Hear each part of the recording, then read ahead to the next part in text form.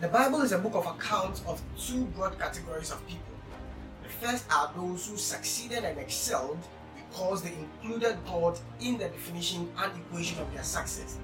The second, on the other hand, are those who failed because they excluded God from the definition and equation of their success. The lesson here is simple. If you desire to excel, if you desire to succeed in life, if you desire to move forward and progress in life, if you desire to become rich and famous, and if you desire to become effective and efficient in life, and irrespective of what your desire is, you have to include God in the equation of your success.